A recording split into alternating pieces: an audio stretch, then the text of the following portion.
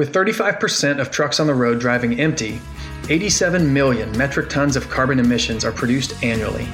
Leveraging machine learning and automation, Convoy is efficiently connecting shippers with carriers while reducing carbon emissions. Learn how Convoy's technology can help your business run efficiently and build toward a no empty miles future at convoy.com/sustainability. There is over $1 trillion of waste in supply chains today. The net zero carbon emission is something that corporates are taking very seriously. To meet these objectives, they're going to have to take into consideration CO2 emissions. Welcome to Net Zero Carbon. I'm Danny Gomez, Managing Director of Financial Emerging Markets here at FreightWaves. I'm super excited today to have the founding managing partner of New Climate Ventures, Eric Rubenstein, joining us. Eric, do you mind just giving a quick intro of yourself and New Climate Ventures as a company? Absolutely, Danny. Thanks for having me. So New Climate Ventures is a early stage venture company focused on carbon reduction and avoidance. So we're investing in early stage companies, young companies that are reducing carbon, pulling it out of the atmosphere and using it in some form or fashion, or avoiding carbon emissions by creating alternatives that for plastics or for materials of other sorts or for other energy uses that we use today, food as well. Any of these sorts of things that are energy intensive or are creating a lot of emissions. And we are investing in those companies and helping them accelerate so that they can change the world and reduce emissions in our lives. My background is in commodity trading and investing. So tying those two together when it comes to freight is seamless for me, where I've traded commodities like jet fuel and diesel fuel. I've done extensive analysis on those markets and markets beyond those markets that are all commodities markets, and then invested in companies that are creating sustainable aviation fuels or that are creating new forms of transportation that are going to reduce emissions by the nature of what they are, how they are approaching the new vehicles that they are designing. Yeah, I think when we've spoken before, your enthusiasm and your line of sight really to some of this stuff is different than most. At FreightWaves, what we talk a lot about is transportation, right? You have a history in fuels, you have a history. What we're seeing, or at least what we're interviewing, what we're hearing from folks on the show is that, yeah, you're right. There is a lot of emphasis on EV, and that seems to steal a lot of headlines. There is also some awareness around some alternative fuels, though it feels like the supply isn't there yet. But it is interesting when you start to talk about kind of this circularness of the world and how we can potentially create more supply that way. Pausing on transportation just for a second, what is it? You know the space, well enough. What does it look like for you as you see a little bit beyond, right? And you can appreciate some of the technologies that are a little more nascent or around the corner.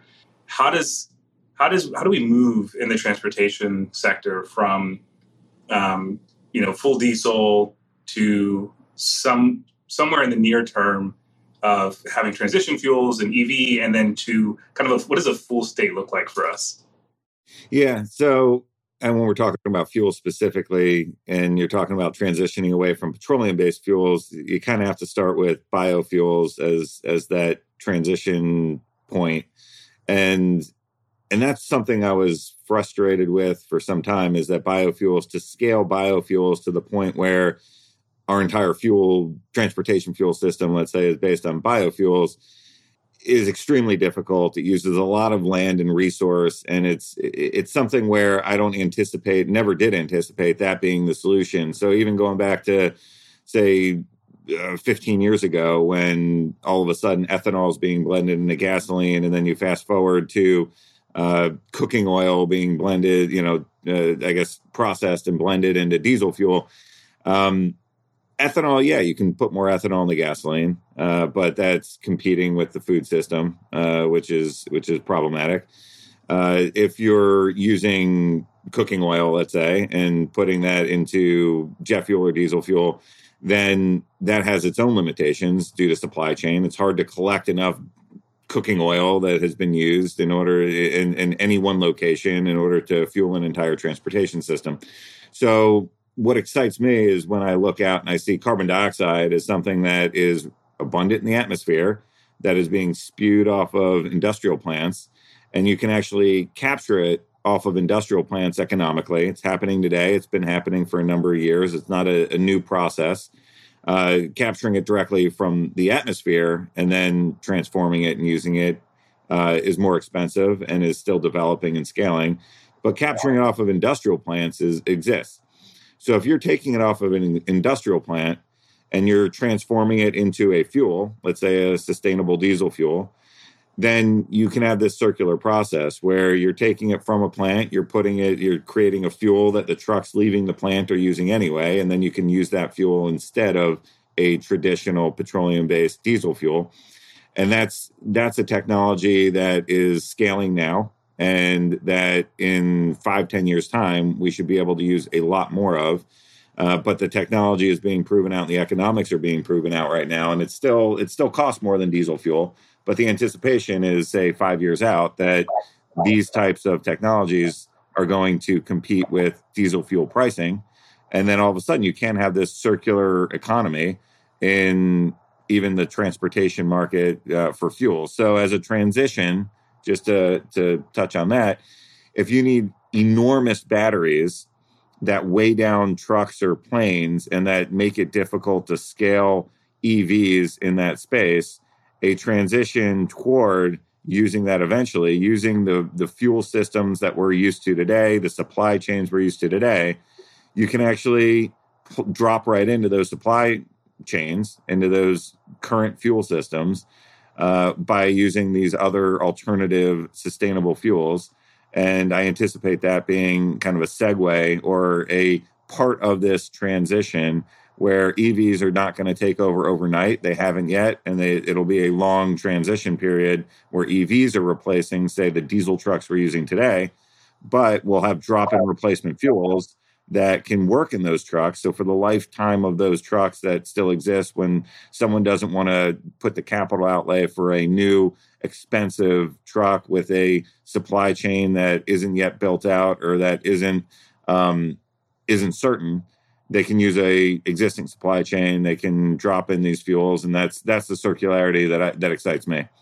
So drop-in fuels is a term that everyone may not be super familiar with. Do you mind just describing like how significant that terminology is for the industry? And you touched on it a bit, but and then also I think expand a little bit while we're here on the process a little deeper of capturing carbon and converting that into a fuel.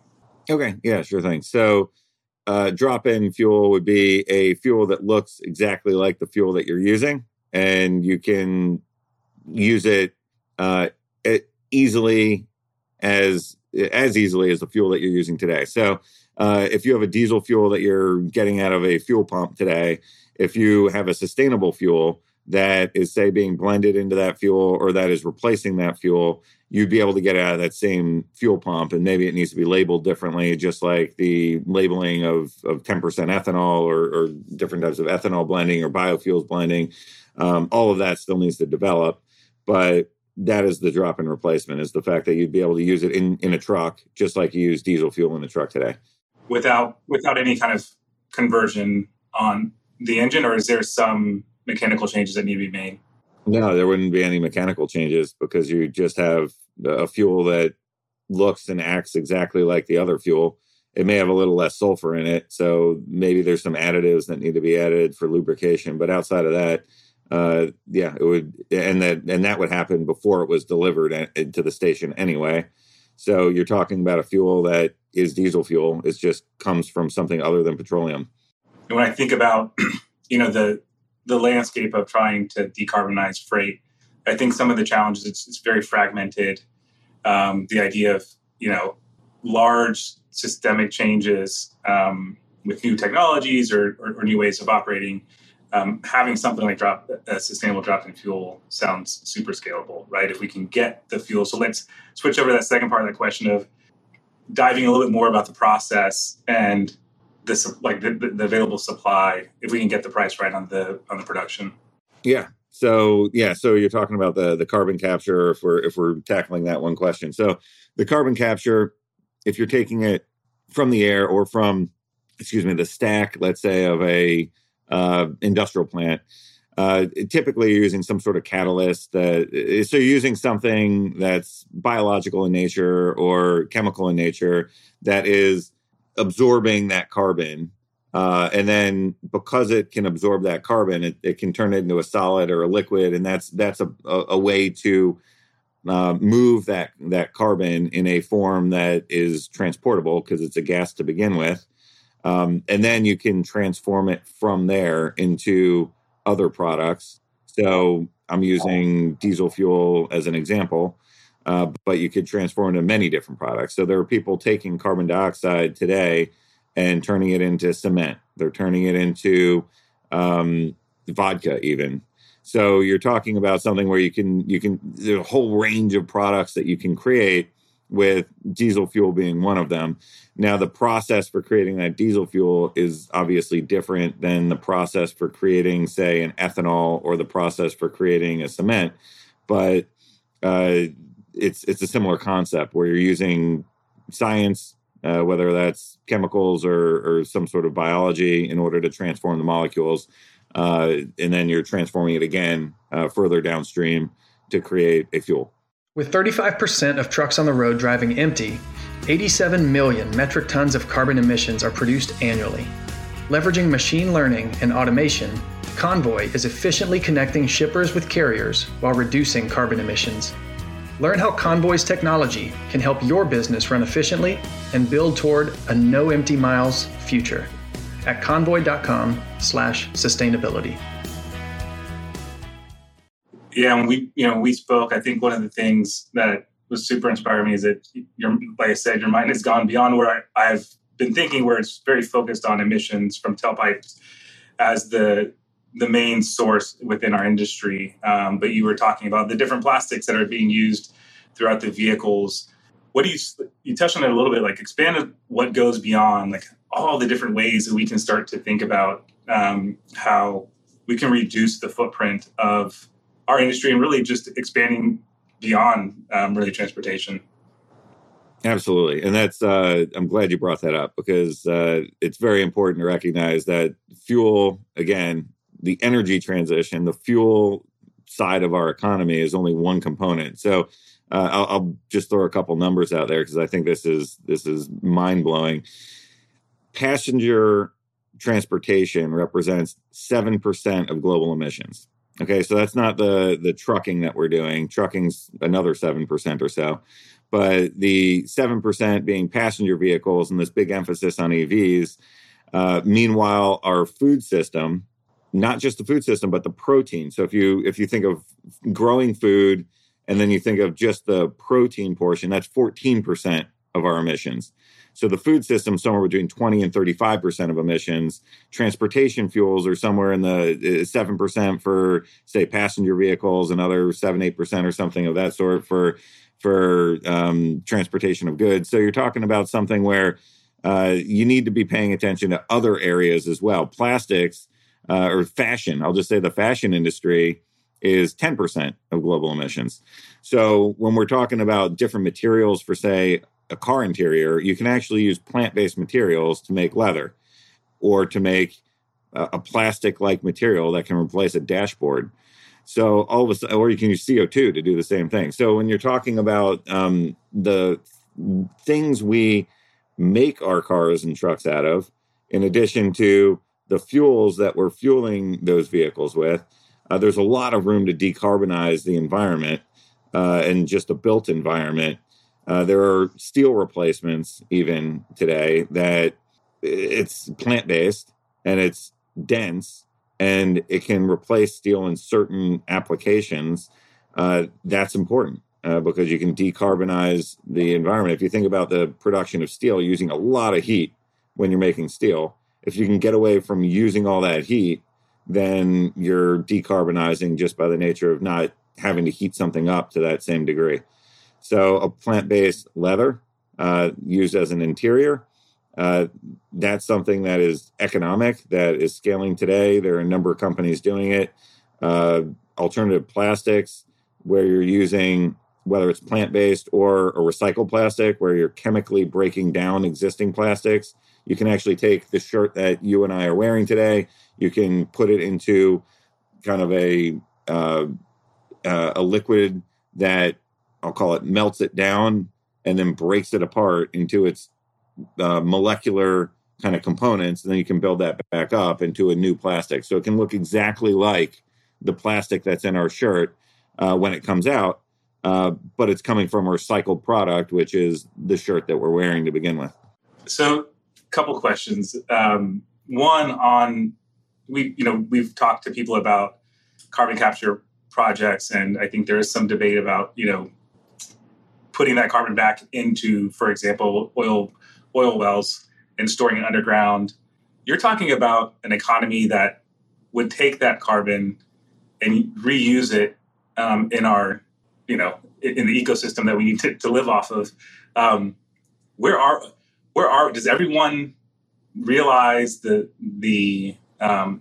availability of this at this point? Is there enough demand for it? I mean, some of it does sound like science fiction, so it'd be helpful, one, to understand like how the carbon economy is working, so to speak, from as an input to other goods, and then two, if you have, I know that you guys are working with companies and that you're investing in companies, highlighting some of those in your portfolio that take this out of, the Jetson world into current day, actual real life use cases or uses.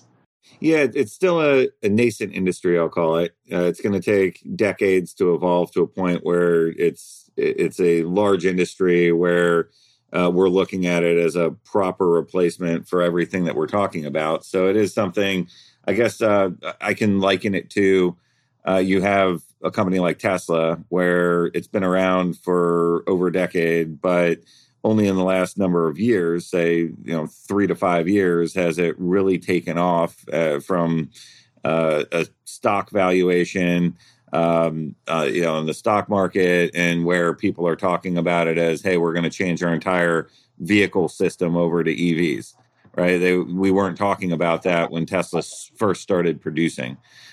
Similarly, if you look at the food system and you think about Beyond and Impossible Foods, they only really started getting into retail environments like McDonald's and Burger King, for instance, in like the early 2020 time period. So we're only a couple years in to them being in market where we could even buy it as a consumer. Meanwhile, those companies have been developing their technologies for, call it, 7-ish years. So these industries are young. This industry also is young, where you're turning carbon into usable goods. But if you look out, say, 5 years from now, that's when I think you'll start seeing all of this more, I guess, visibly as a consumer. Where you can see some of it today would be, we invested recently in a company called Air Company, and I mentioned vodka. So one of the commodities that they are producing, one of the products they are making is a vodka, Air vodka. So they're turning CO2 into vodka. So their pathway is CO2 to ethanol. But they did that as a proof case for scaling. So if you can sell something that's expensive to begin with, when you think about it, vodka, you're selling at something over $300 a gallon when you look at the ethanol component of it. Whereas if you were making ethanol that goes into gasoline, you're selling that at $1.50 to $2 a gallon typically. So if you want to prove your technology, you prove it on something expensive, and then you kind of scale your production and you bring down your costs to produce, and you move on from there. But if you're a consumer like we are, you can buy Air vodka today. You can go online and you can do that. They made a perfume. So similarly, you can buy a perfume. A hand sanitizer during COVID. I have one right here. So that's another thing that they're making. There it is. So you're talking about being able to make products that we're using, consumer goods, as a pathway to eventually making fuel. So they've also made a rocket fuel for NASA. So as we're looking forward, they have a roadmap for making jet fuel. And if you can make jet fuel, you can also make diesel fuel. Another company we've invested in called Dimensional Energy is using a different pathway, but they are also turning CO2 into fuels, sustainable fuels, that are either going to be making sustainable aviation fuel or sustainable diesel fuel, depending on the location and who the customer is. Another company that we invested in or about to invest in is a carbon capture company that created a new technology that no one else has done before that can capture carbon from these industrial applications. So through the stacks of industrial plants, much cheaper than anything else out there right now. So we're looking forward to seeing their progress. That'll take a couple years still for them to create that pilot and then scale from there. But you are talking about a young industry that is evolving in terms of, you were talking about storing and capturing. The industry, if you look out 10 years, should look something like, say, any commodity industry today that has the ability to store and capture. So crude oil, gasoline, diesel fuel, you produce those, you store them in tanks, you move them somewhere, you store them in tanks, you move them somewhere else, and eventually use them. It'll be the same thing with CO2, I think, where you have big pipelines that some companies are now investing in to transport the CO2 that'll be online in the next couple of years. You have storage sites that are being developed to store the fuel. Some of that's going to be injected in the ground and mineralized and will never come out.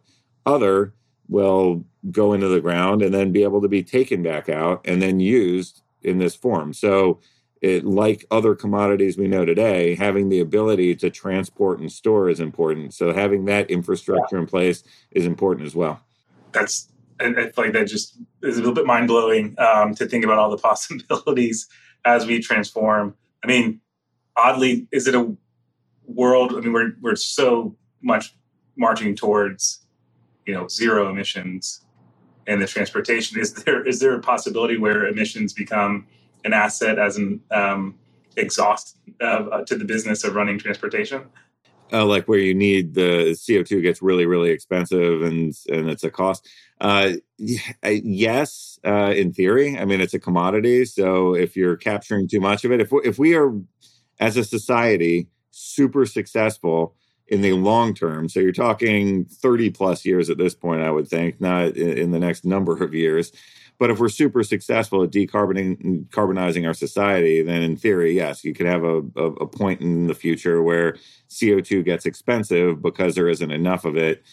I mean, we're not going to have that issue in the near term, given that we need this all of the above approach in order to decarbonize society. To focus on any one method, just focusing on EVs is not going to do it. You're still going to have the emissions associated with the production of the minerals that go into the batteries. You're going to run out of minerals eventually, or the minerals just get so expensive that all of a sudden the cars have to go up in price and people are less inclined to purchase the vehicles.